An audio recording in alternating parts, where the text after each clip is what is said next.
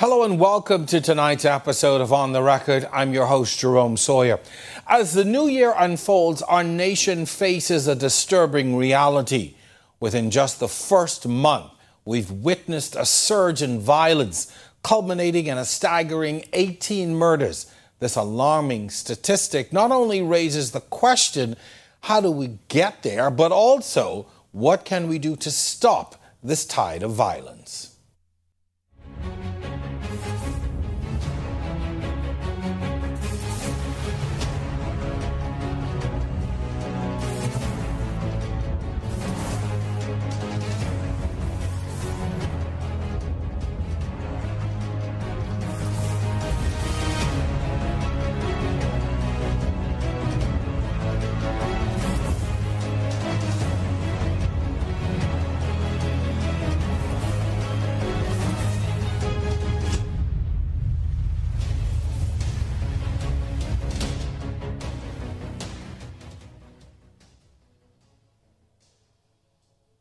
The community's response has been a mix of fear, anger, and desperation.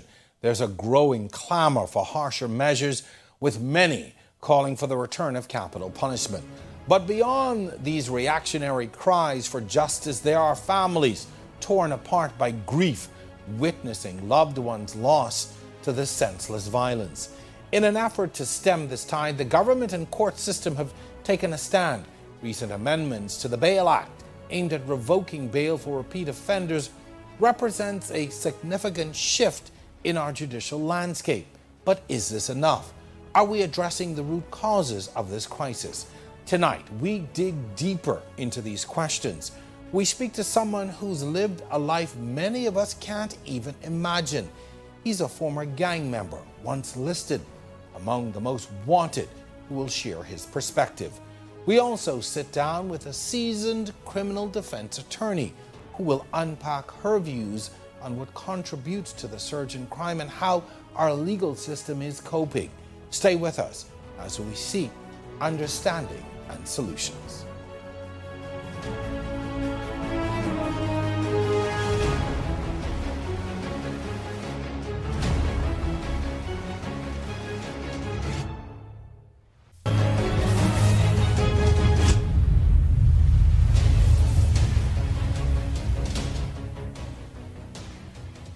This is On the Record. Tonight we look into a pressing issue that's gripped our nation, the alarming rise in violent crime. Let's take a closer look at the events that have unfolded in the past few weeks. At the top of the year, just 8 days in, our country was already reeling from 8 murders. The president of the Bahamas Christian Council weighed in. It was at the Royal Bahamas Police Force's annual church service that Bishop Delton Fernanda tackled the topic during a fiery sermon. He urged us not to live in fear, but to stand together as a community. Jean Joseph reports. With last year's murder count ending in the triple digits and 8 murders recorded so far this year, Christian Council President Bishop Delton Fernanda says it's time for upstanding citizens to regain control of society. His comments came during the police force's church service at New Destiny Baptist Cathedral on Gladstone Road. We've got to take our streets, our basketball court, our neighborhoods, our spaces. We've got to take them back. Pointing out suspects on bail are being murdered, Fernandez also calling for urgent reform in the country's judicial system, a cry that is often echoed by police force officials. Something is terribly wrong with our justice system.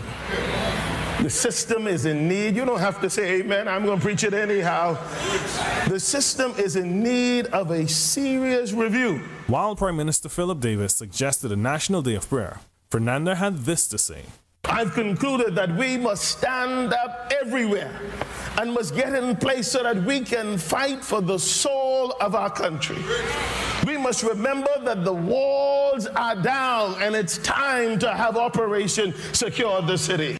But it isn't just murder that's plaguing our streets. There's been a notable increase in sexual assaults and violent attacks. A particularly disturbing case involving a 13-year-old boy in Grand Bahama got our attention. On Tuesday, January 16th, we received reports that a 13-year-old boy was fighting for his life after he was stabbed for refusing to join a gang. Police said that the victim was walking in Lewis Yard when he was confronted by three men he knew. Police say the men asked him to join their gang. When he refused, he was stabbed in the abdomen. Well, these incidents are igniting a familiar debate. Should we revisit capital punishment? While the religious community passed on commenting, what about our lawmakers? What stance did they take on this critical issue? In this report, our Berthany McDermott explores both sides of the issue. Amid a spike in homicides, lawmakers on both sides of the political divide are sharing their views on the issue. Last week, Education Minister Glenys Hanna Martin said it's unlikely we will see executions after Jamaican Prime Minister Andrew Holness threw his support behind capital punishment. But what do our lawmakers believe? From a personal perspective, the Word of God gives us our instructions from God for every aspect of our life. And the Bible speaks to eye for an eye. Sometimes you have reasons for rehabilitation, but sometimes that persons might want that route. I think it's an emotional view. The last execution in the Bahamas was on January 6, 2000 at the Foxhill prison. We pitched the question to the official opposition as well. Free National Movement leader Michael Pintard said the party hasn't come to a decision on the matter yet. We need to be absolutely sure that when, from the point of prosecution all the way through from the point of arrest all the way through to prosecution, that we have the right person for the right crime. The last thing we need is to put to death somebody that is innocent. But in clear-cut cases, I believe the majority of Bahamians support capital punishment. And we need to start hanging persons that have been convicted, completed their appeal process of murder again. I'm not into this whole deal about Privy Council saying it needs to be the worst of the worst. That's their opinion. The hot-button issue is again making news headlines amid a surge in homicides in the capital. Religious pastors remain split on the issue. We asked the lawmakers if they believe capital punishment will be a deterrent to criminal activity. It will be a deterrent to some individuals. A lot of times murder is a crime of passion, but at the same time, an individual has lost their life. In this day and time, I don't know exactly if it's going to act as a deterrent. I cannot positively say it because what you're seeing on the road is people who are determined to carry out what they want to carry out. Reporting for Our News, I'm Berthany McDermott. We heard from members of Parliament and other government officials, but as our Joshua Williams took this question to the streets to understand the community's stance on capital punishment, the response was varied. Here's what our people had to say. Calls for capital punishment getting louder as violence has pushed the country's murder count to 14 for the year, and residents are sounding off on the idea. I really feel that they really need to capitalize that punishment. It really need to be enhanced. It's a lot going on. I'm a Christian, and the good book say, if you live by it, you die by it. You know, I would hate to see one of my family members or friends get swing, right? But I feel if you kill, you should be killed. If you kill somebody, I mean, we say we're a Christian nation, right? It's in the Bible. If the Bible supported and we're a Christian nation, why not? According to an Our News social media poll on Facebook, the majority of residents prefer lethal injection as a method of capital punishment with nearly 1,000 votes. This is what others had to say. Any which way, anyone, it doesn't make a difference to me once you kill. Onion should not be brought back. The point is, we need to fix our problem. We have a problem in this nation. You should punish them differently. As you know, like different punishment, but not capital, like hanging again. I don't think you should bring that back. God don't speak directly, he speaks through the court. Let's go with the court. I say, let it swing. You know, I went to school where we had to wear a necktie and that don't play. You understand me? So when you do wrong, you get the necktie. I say the necktie. These residents say they want to ensure only the guilty are executed. Once we cross all our T's and dot all of our I's, I am for it. We just have to make sure that no innocent people are killed for the guilty. Now, various government officials, along with residents, have given their opinion on capital punishment. The last time someone was executed in the Bahamas was all the way back in 2000. As to when it will happen again, we'll have to wait and see. Reporting for Our News, I'm Joshua Williams. This brings us to January 24th. With a double-digit murder count less than a month into the year, the government trying to ease public fears and concerns by tackling one of the biggest problems, repeat offenders on bail. The Prime Minister tabled an amendment to the Bail Act in Parliament, accompanied by a clear and strong message to criminals. Once again, here's Bethany McDermott. The amendment will automatically revoke bail for anyone committing a serious offense who is already on bail. Prime Minister Philip Davis bringing the amendment to Parliament in the midst of a rising crime wave, while careful to acknowledge bail as a constitutional right that ought not be abused. Our amendment will ensure that bail is automatically revoked for those accused persons who commit offences while on bail. This includes those found to be in violation of the terms of their bail, which is an offence under the amendment. These amendments come following Police Commissioner Clayton Fernando's call for a review of the law, as case after case shows murder victims are on bail or suspects are arrested for new crimes while on bail.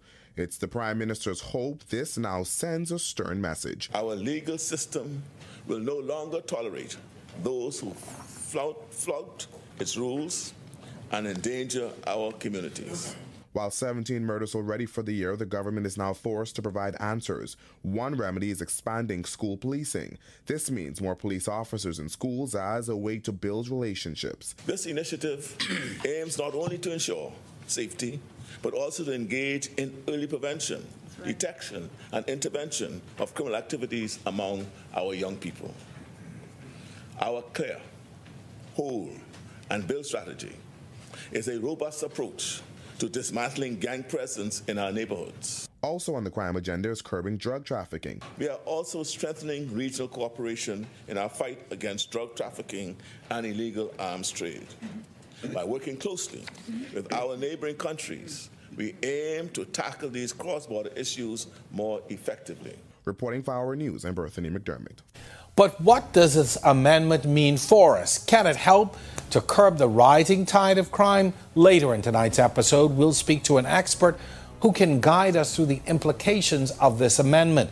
We'll also have an exclusive and compelling segment when you join us after the break. We sit down with a reformed gang member who once topped the most wanted list. This is a rare opportunity to hear firsthand about life inside a gang, what drives individuals to such a path, and importantly, what led to his transformation. You won't want to miss this insightful conversation.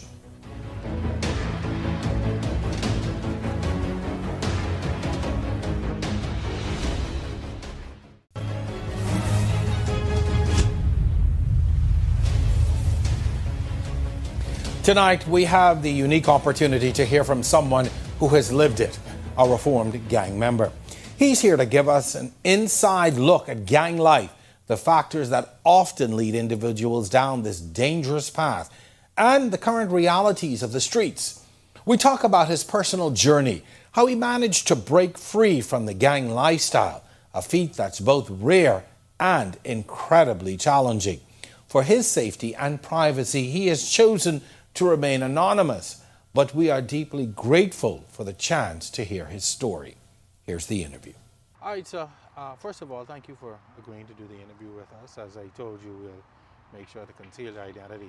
I want to start by you telling us, how is it that you got involved in gang life and that gang violence, we call it? How did you get involved? Well, I got involved in gang life by lack of less. One parent in the house, sometimes mother one that's got to take care of the whole house, so you got to go there and make ends for you and your family, you know what I mean? And then you go to a lot of places, no one helping you, so push you back to the streets where you have to go to sell drugs, meet niggas, maybe take hits to kill people, you know what I mean?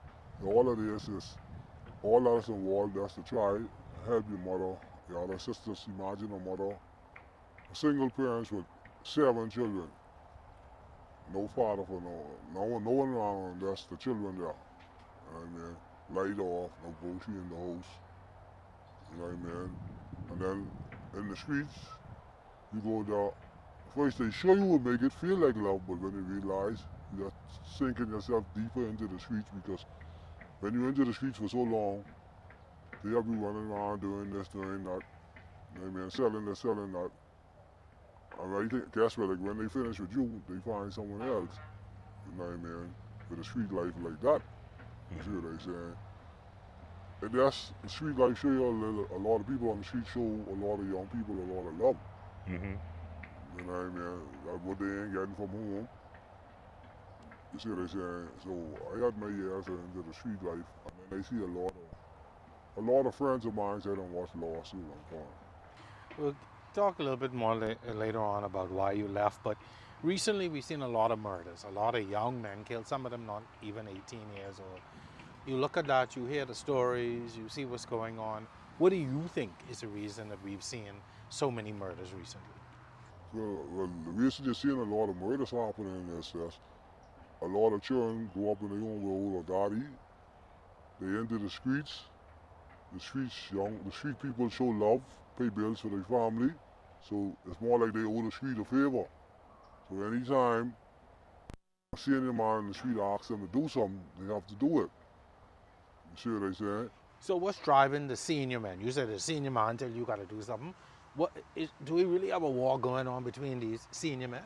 Yeah, you have a war going on. There's a war going on from way back, and the war ain't never stopped. The war still going on, even so sometimes it slow down, and then sometimes it kick right back up.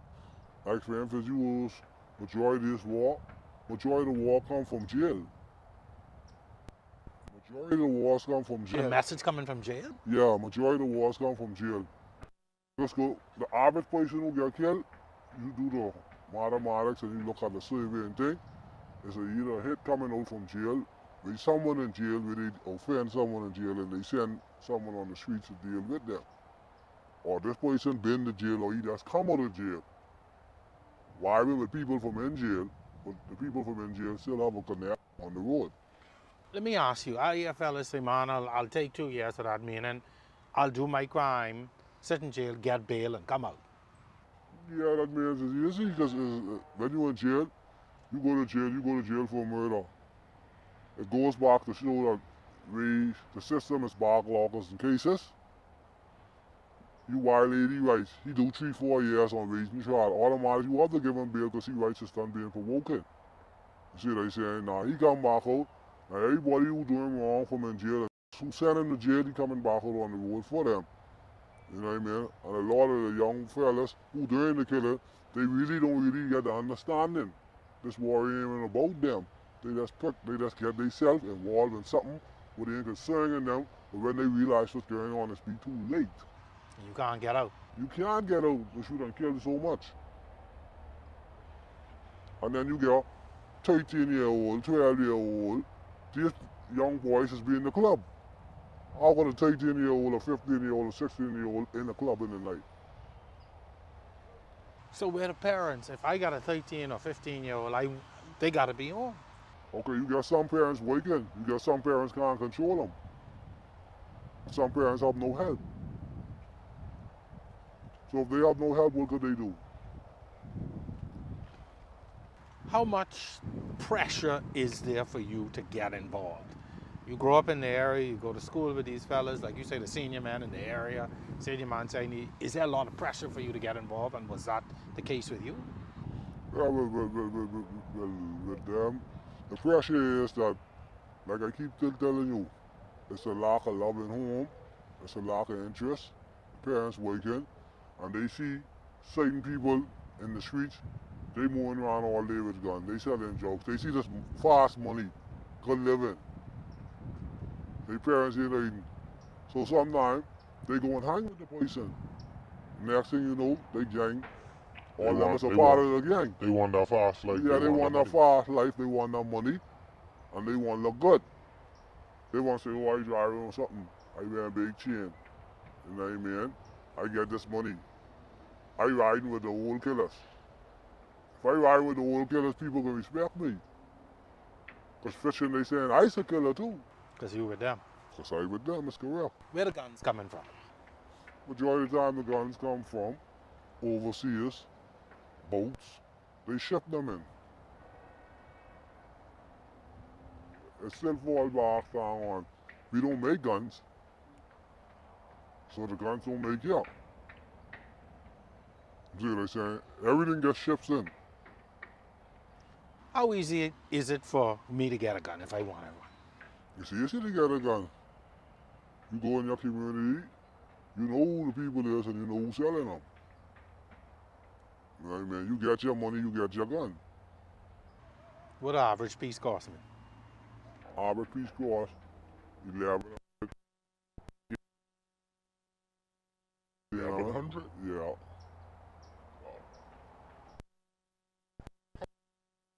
Do the police know? You say people know who's selling the guns, they know how they coming in. How much do the police know? Well, they say everything. Trust me, they know.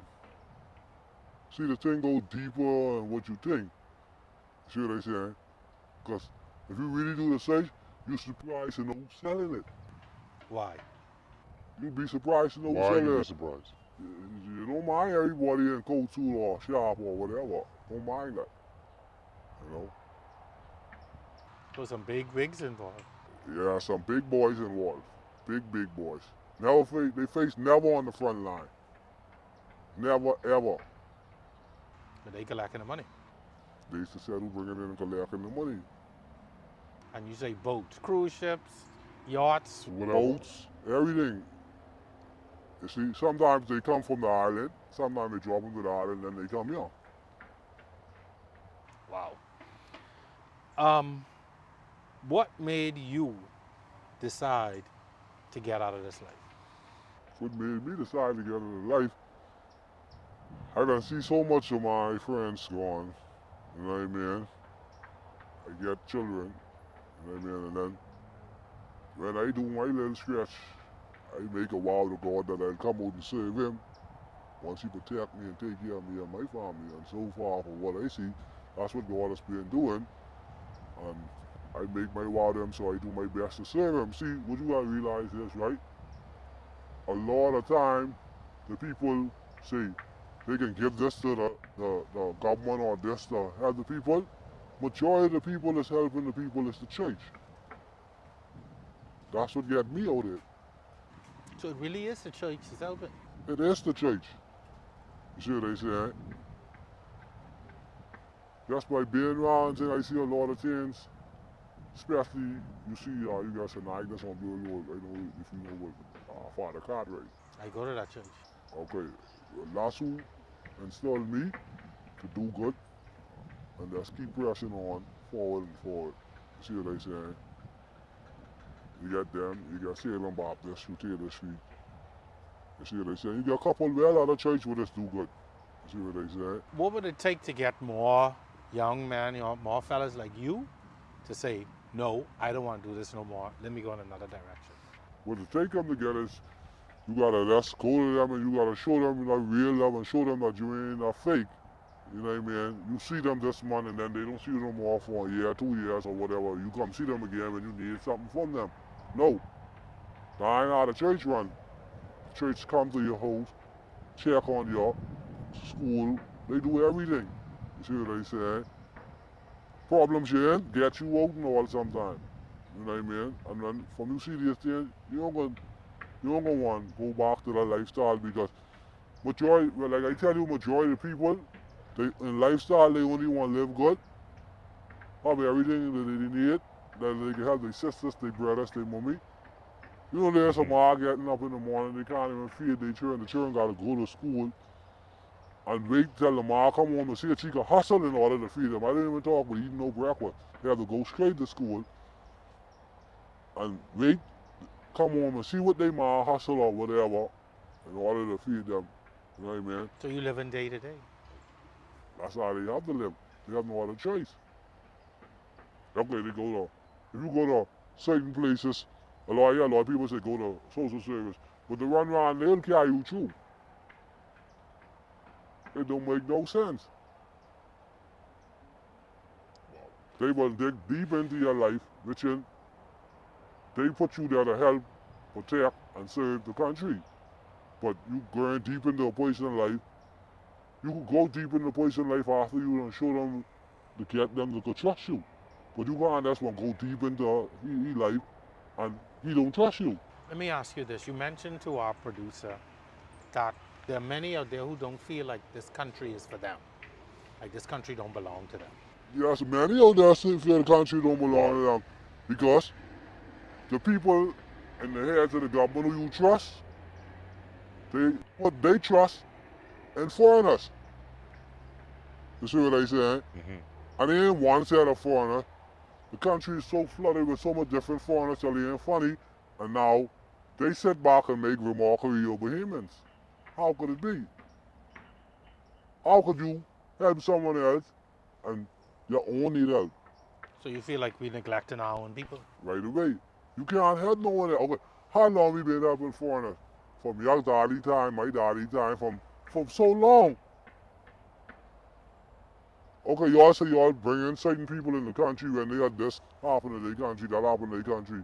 But now they here, there's nothing to be said. How many people in this country without status? Working. And they say Bahamians one way, Bahamians one way. Why would y'all give the Bahamians a job if y'all go let this one working? He working for citizenship, he working for paper. He ain't working for no money. He working for you to get him papers to be straight. So who you think you gonna decide?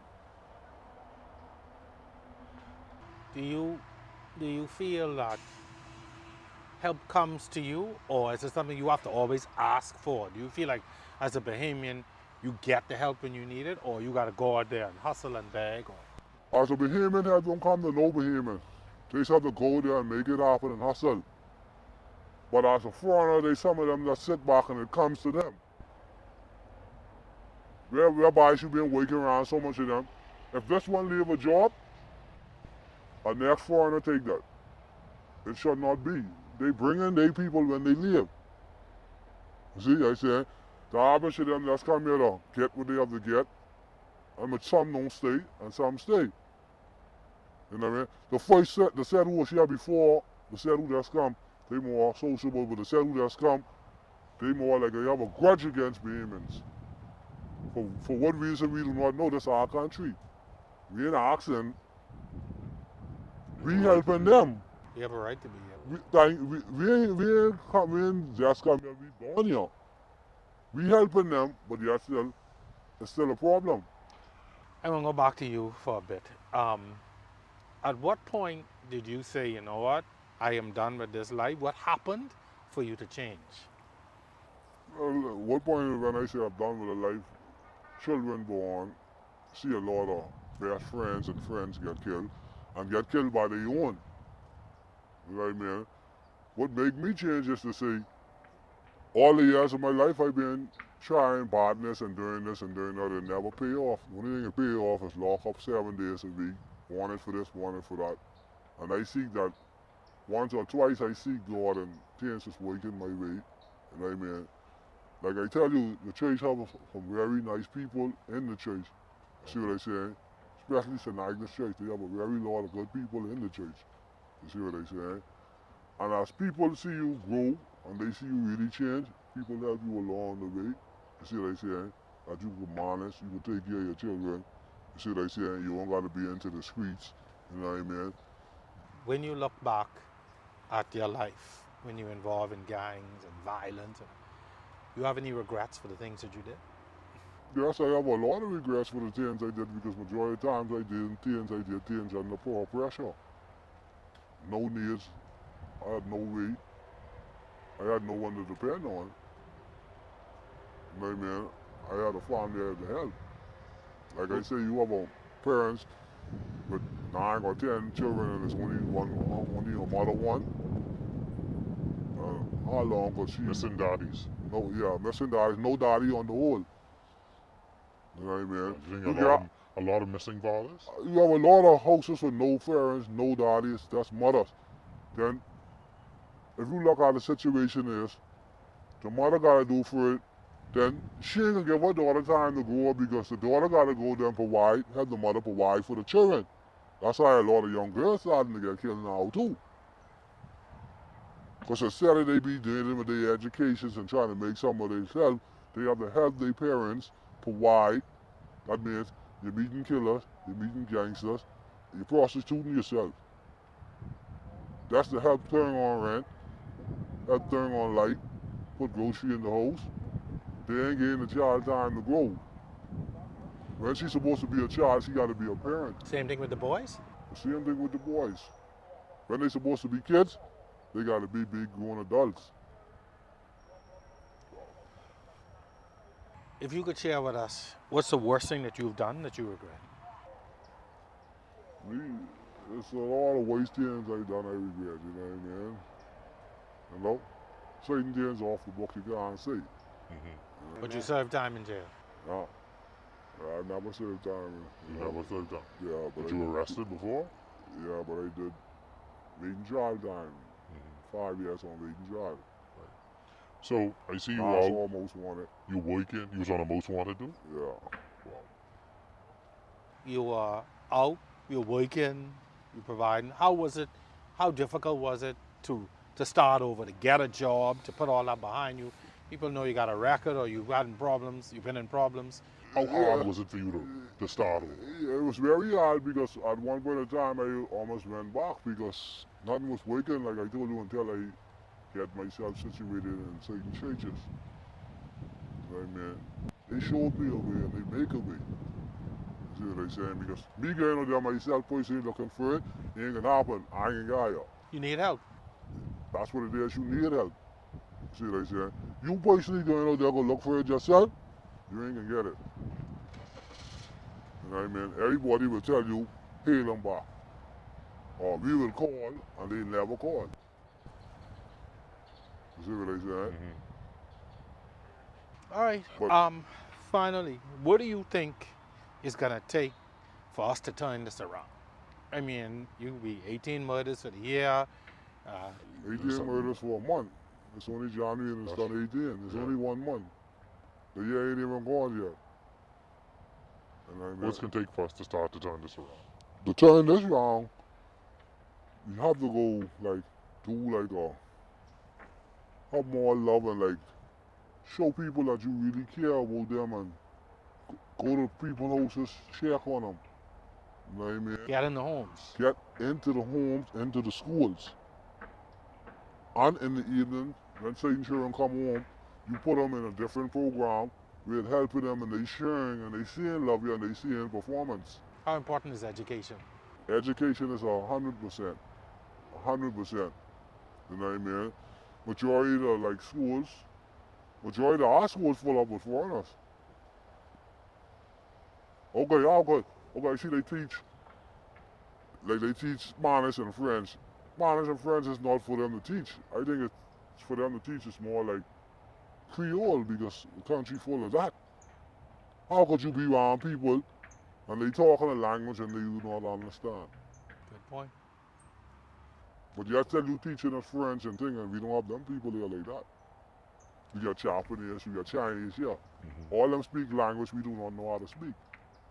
Final question. You say you have kids. Yeah. What are you doing differently to ensure that your children don't follow the path that you follow? Well, what I'm doing differently is my best option is keep them in church, keep them occupied, let them serve God, and I always try to be the father to be there for them so they don't have to go open into the street to look for no love. You see, the love is at home, the love is at church serving God. You see what I say? Get your education and try to make something more of your life. You see what I say? As a father, I done been there and I sit my children down and tell them all of this. You know, friends just be the normal one to be the main one to kill you. Majority of my friends I know has been killed by friends. You see what I say? Which it is, the system, you got some people out 4 and 5 murders, 3 and 4 murders. The system is really backlogged. You see what I say? You could charge a person for murder, that ain't means he ain't coming out. Good point. You could send him to jail. That don't mean nothing. But he could get on the phone and call from jail and take your life from jail. If you, all the people have cellular phone, they have jail and things. If you so care about the people that say, the only thing you're supposed to put a top in the phone, to listen to the business, is either you want to make a call, if you're making a call for cents, you wouldn't mind.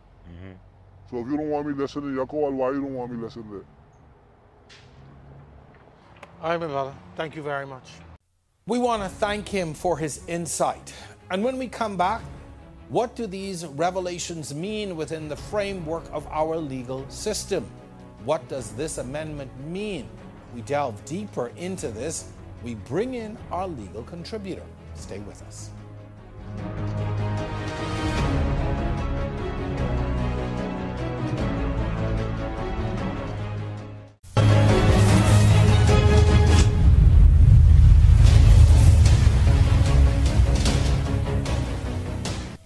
After hearing the raw and real experiences of a reformed gang member, it's clear that the issue of crime in our society is multifaceted.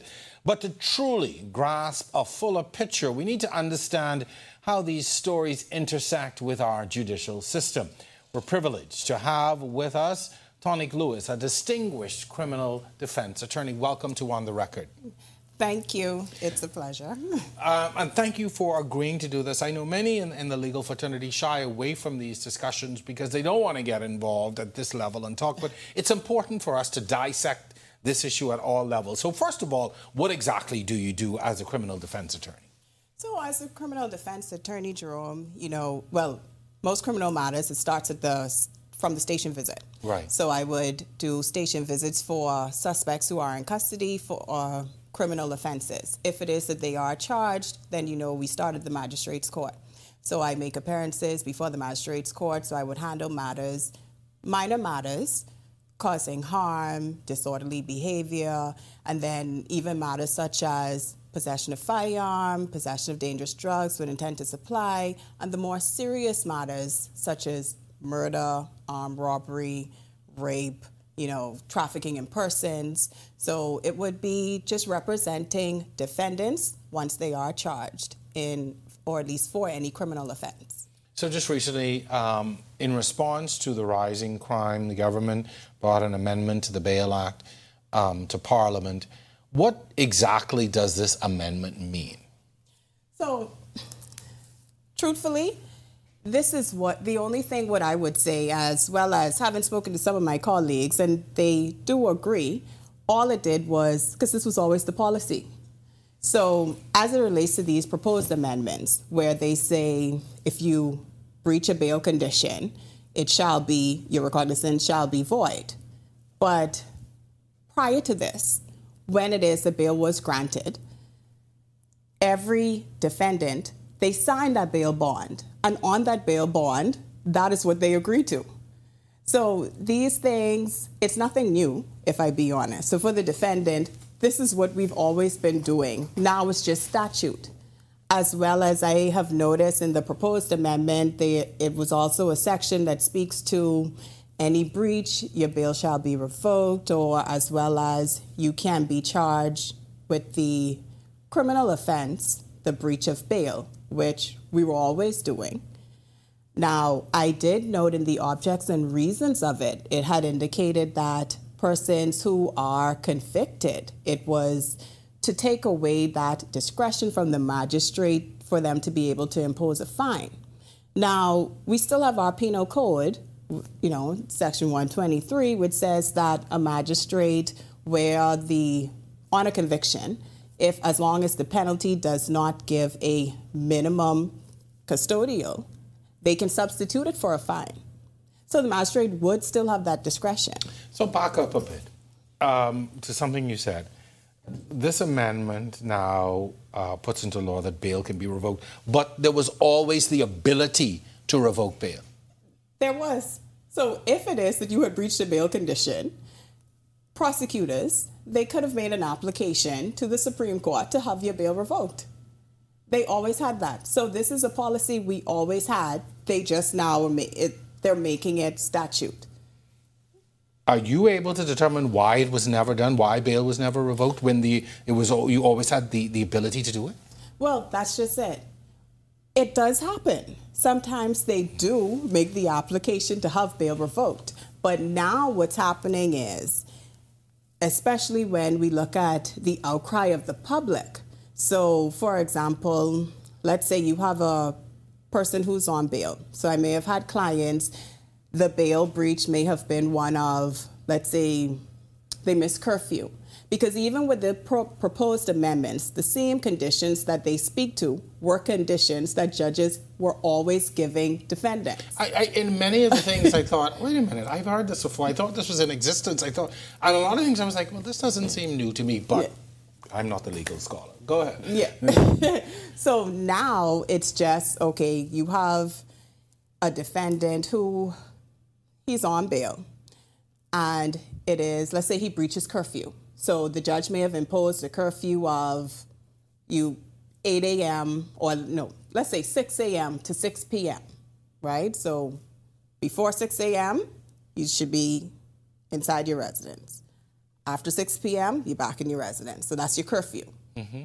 So usually, now what I have seen, even before the proposed amendments, they usually bring persons or they charge them when they may have had, like, let's say, 4 breaches of the curfew. I've never seen it just for one breach. No. So if they have a couple breaches, then they were charged, brought before the court. Now, the magistrate, because it's now a criminal charge, which on one of our previous bail amendments, they had already made it a criminal charge. So they're brought before the magistrate. The magistrate, sometimes they may fine them, or, on your first time, you may give them a fine, as well as depending on how far off from your curfew or, the extent of the breach. So really up to the discretion. Yes. Okay. So that's what it always was. So now with this act, it says, okay, once you're convicted of a breach, the prosecution, they shall take you before the Supreme Court for the revocation. So not on every occasion prior to these proposed amendments, they may have taken you, but sometimes they did. So now with these proposed amendments, it's saying, look, you shall take them within 21 days. So no option, just take them there. Okay. So thank you for explaining that to us so we begin to understand now how it works. Now, constitutionally, can any of this be challenged? So I've heard the concerns as it relates to constitutionally. Now, I think where people bring in the Constitution is because it says that in these proposed amendments, where it speaks to the year of recognizance, it shall be void, right? And again, that is your agreement. So, I always tell my clients, listen, bail is granted. The judge always tell you any breach of the conditions, you can be brought back to have it revoked. Albeit that the statute says it shall be void, it is my position that it is still at the judge's discretion whether or not on the breach, is it egregious enough to say, let us revoke this bail? Because depending on, let's say, for example, if it is that you have a curfew condition, your curfew is at 6 p.m., you get in at 6:05. For whatever reason, because technically that's a breach. Your curfew is at 6. Mm-hmm. So will judges... held up at the stoplight. Yeah, okay. Yes. Mm-hmm. So will judges look at this as a strict liability offense where, no, we don't care. We won't hear what you have to say because the act says it shall. But my view is, as well as some of my other colleagues, that the judge, they have that discretion that cannot be taken away from them. And even though it says it shall be void, we still have to look at, obviously, well, let's not say obviously, but hopefully nobody would bring you before the court at, oh, your first time, oh no, they're supposed to sign in at 6 p.m. They signed in 6:02. Take them before the court. Yeah. So people, you would still, it's still... Even officers of the court and have that discretion. Yes. Yes. Okay. So let me ask this now. Do you see these amendments as really assisting in the reduction of crime? Do you think this is something that people are going to stop and think about now? Or do you think it's people just going to go on business as usual? See, but again, we always had these.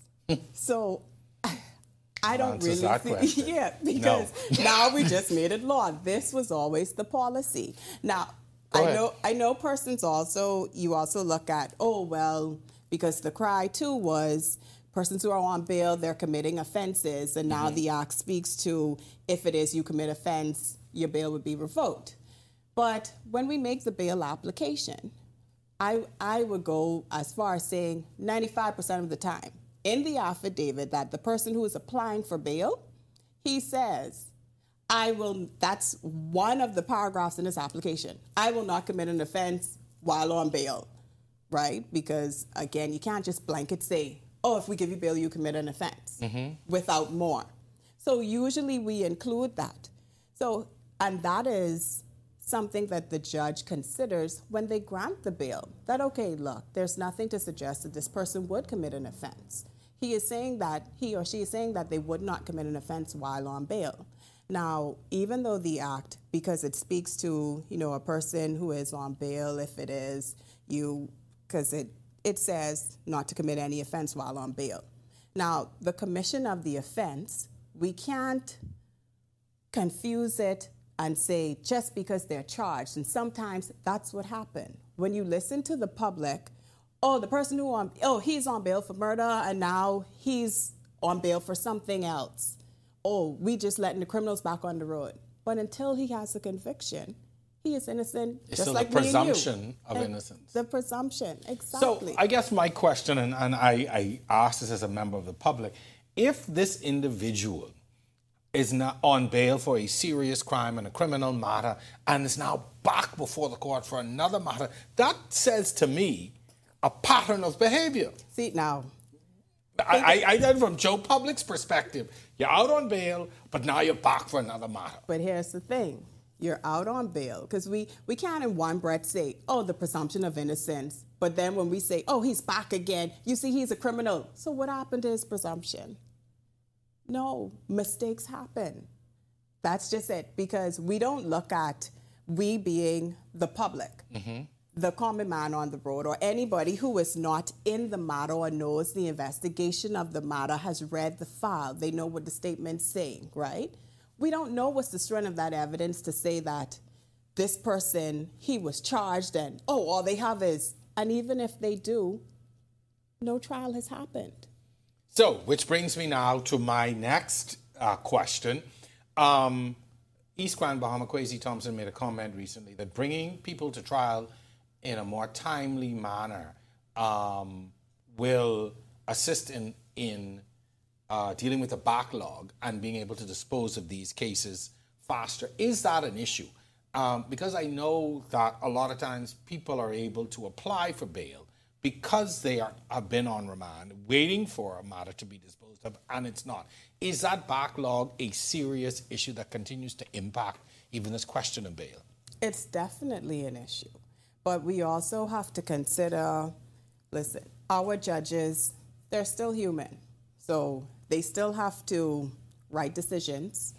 They still have to write summing up for their trials. They still have to hear bail applications. They still have to have trials. So it's only so many hours in a day. But I say that to say with the backlog, if it is maybe, because especially with this proposed amendment, right? Maybe what we can do is, or consider, let's just bring on a judge to deal with the bail. So that's one less thing the judge who have trials has to deal with. That's one thing off of their calendar, right? As well as when we look at, because with the backlog, keep in mind, we lost, I would say, about a year and a half when we had COVID. Almost two. You're right. Yeah. So that still helped catching with up. Yeah. Exactly. So what we can look at too is, listen, instead of waiting, and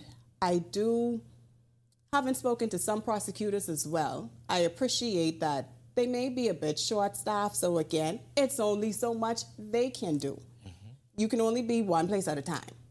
But maybe if there's a section to say, instead of waiting until about that 2 weeks before the trial begins, maybe months in advance, we can see, look, is this a matter that we will actually be proceeding the trial?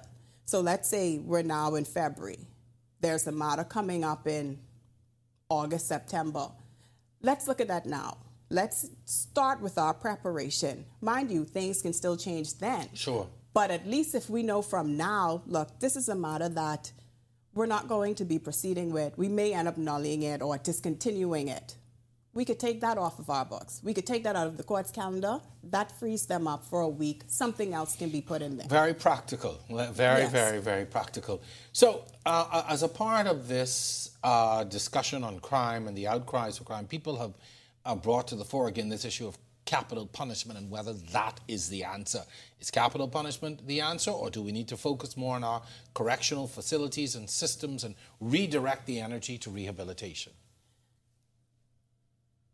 My view, capital punishment is not the answer. I would Why? say well, that would take us into That's a whole other discussion. That's a whole other show. No, you're right. Because even Okay, the so you're likelihood right. of it Yeah, happening, you're right. so And I take let's- that because that's a whole other 2 hours. Yeah. But let's talk about then. And a lot of lawyers and legal scholars have said that they've come out and said capital punishment is not the answer. So we can set that aside for a moment. Let's talk, though, about our correctional facilities and systems and whether we redirect our energy to rehabilitation. Is that the answer? It's an alternative, and it would be a good one. And let me take you through it. When it is you're charged with a matter, you're on remand, or even when you're sentenced, when you go into the prison, and this is what I've heard from several of my clients. So what they would say is, because sometimes I find, even in the bail applications, they say, oh, this person is in a gang, right? So my question is, you tell them you're in a gang? They're like, I'm not in a gang. When I go to the prison, they ask me, what area you live? I tell them Fox Hill, I say I live Pinewood. They just put me in the section where all the persons who are in that area or who live in that area, because... So wait, you in jail by constituency? Well, because it's their reasoning is we don't want to mix two crews to have any violence, right? So they try to keep you in the area where you're from. This is different. So now, here it is. If I wasn't in a gang and you now put me in a cell with all the persons who are, because, we're all from the same area. Sure. We in the cell every day. We can become boys. Exactly. And then, unfortunately, we do have the overcrowding of our prison. Now, maybe what we can do is let's either expand it so it's maybe fewer persons in a cell. This may be a bit,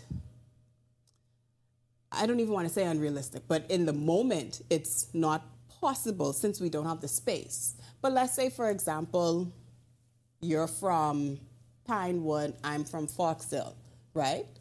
And if the two of us are in a cell, because it may be, if there's an area beef, but you and I don't know each other. We don't have that, yeah. Exactly. We can live in harmony. And then when cell, we come out, there's no issue. Yeah. But if it is, I'm in a cell with all these people who now you telling your story as to what may have happened or what may not have happened, or we're just forming our crew.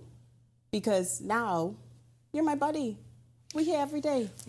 In a previous interview, we have a reform gang member who told me a lot of the issues that are on the outside originate from within that prison, that the word comes out, all kinds of things. And you just talked about it. We in the cell together, all of a sudden, I roll into the Pinewood boys.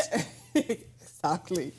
Wow. And I guess finally, how, looking at it from the criminal defense perspective, obviously you make a living defending people who are accused. But as a Bahamian citizen, what do you see as the answer? As it relates to our crime issue? To crime, yes. So what I would first say, several things. Our system, instead of always saying that, oh, this is wrong, we need to fix this, everybody should give an idea. If we are saying that, look, all these offenses are being committed with guns. Now, I believe they still have the amnesty program, but I don't really hear about it as often, as well as we can maybe impose something where, when you go to prison, you get that reduction in your time. So a calendar year is really 8 months for if you remain of good behavior while you're there. Maybe we could also throw in, because if it is, we're saying, hey, guns is an issue. We can possibly even say, you bring us 3 firearms or however you get for this inmate, we'll take off another 2 months. So let's try find ways to say, get the guns off the street. Or even if it's, you bring us in a gun, a not working gun, maybe we'll give you $100. If it's a working firearm, $500. If it's a high-powered, you get, so like let's find ways to give an incentive for people to bring these guns in. Let's get it off of the road. All right. Those are really practical suggestions, and you're right. I think what we need to do is bring together more stakeholders who can begin to bring ideas to the table that will spur more discussion and more ideas. Everybody's not going to agree, but at least if we start to talk as a people, as opposed to just putting it at the government's feet to fix, which is what we normally do, maybe we can start to move in another direction. And even with our court system, I would say, because if we need to get matters to trial faster, if it is, let's look at, because we have plea agreements, right? And when I talk to my clients, if it's somebody who, where it is, listen, they say, okay, Ms. Lewis, I am interested in changing my plea or in pleading guilty. What would I be looking at? Right. If the penalty is one where it's not far off than what they would get if they take it to trial, they're not going to take it. Exactly. What's the point? Let me take my chances. That's just what it is. You're Let right. me take my chances. You're right. So maybe sometimes let's look at it as, okay, we don't know what will happen if it's taken to trial, as well as if the trial is far down the line. Let's propose something that's a little more realistic and where we consider, look, we're saving time, we're saving resources, as well as you're still getting a conviction. And not just that may be the one brush and the person says, you know what, after this I'm done. Yes. And I got off easy this time. Attorney Tonique Lewis, thank you very much for coming on. You've been a wealth of knowledge. I just want to say that I hope I never need your services for anything, but certainly you are a wealth of knowledge, and we'd love to have you back on at another time to explore matters like this. So thank you very much. Not a problem, Jerome. All right. So we hope that you've enjoyed our show tonight. It's clear that tackling the surge in crime requires a joint effort. The government, the courts, the police force, and crucially, us as citizens. Each of us play a pivotal role. The government, the judicial system can enact and enforce laws, but without the cooperation and engagement of the community, these measures can only go so far. As members of this community, it is incumbent upon us to do our part. This means staying informed, being vigilant, supporting rehabilitation and community programs, and fostering an environment where safety and respect are paramount.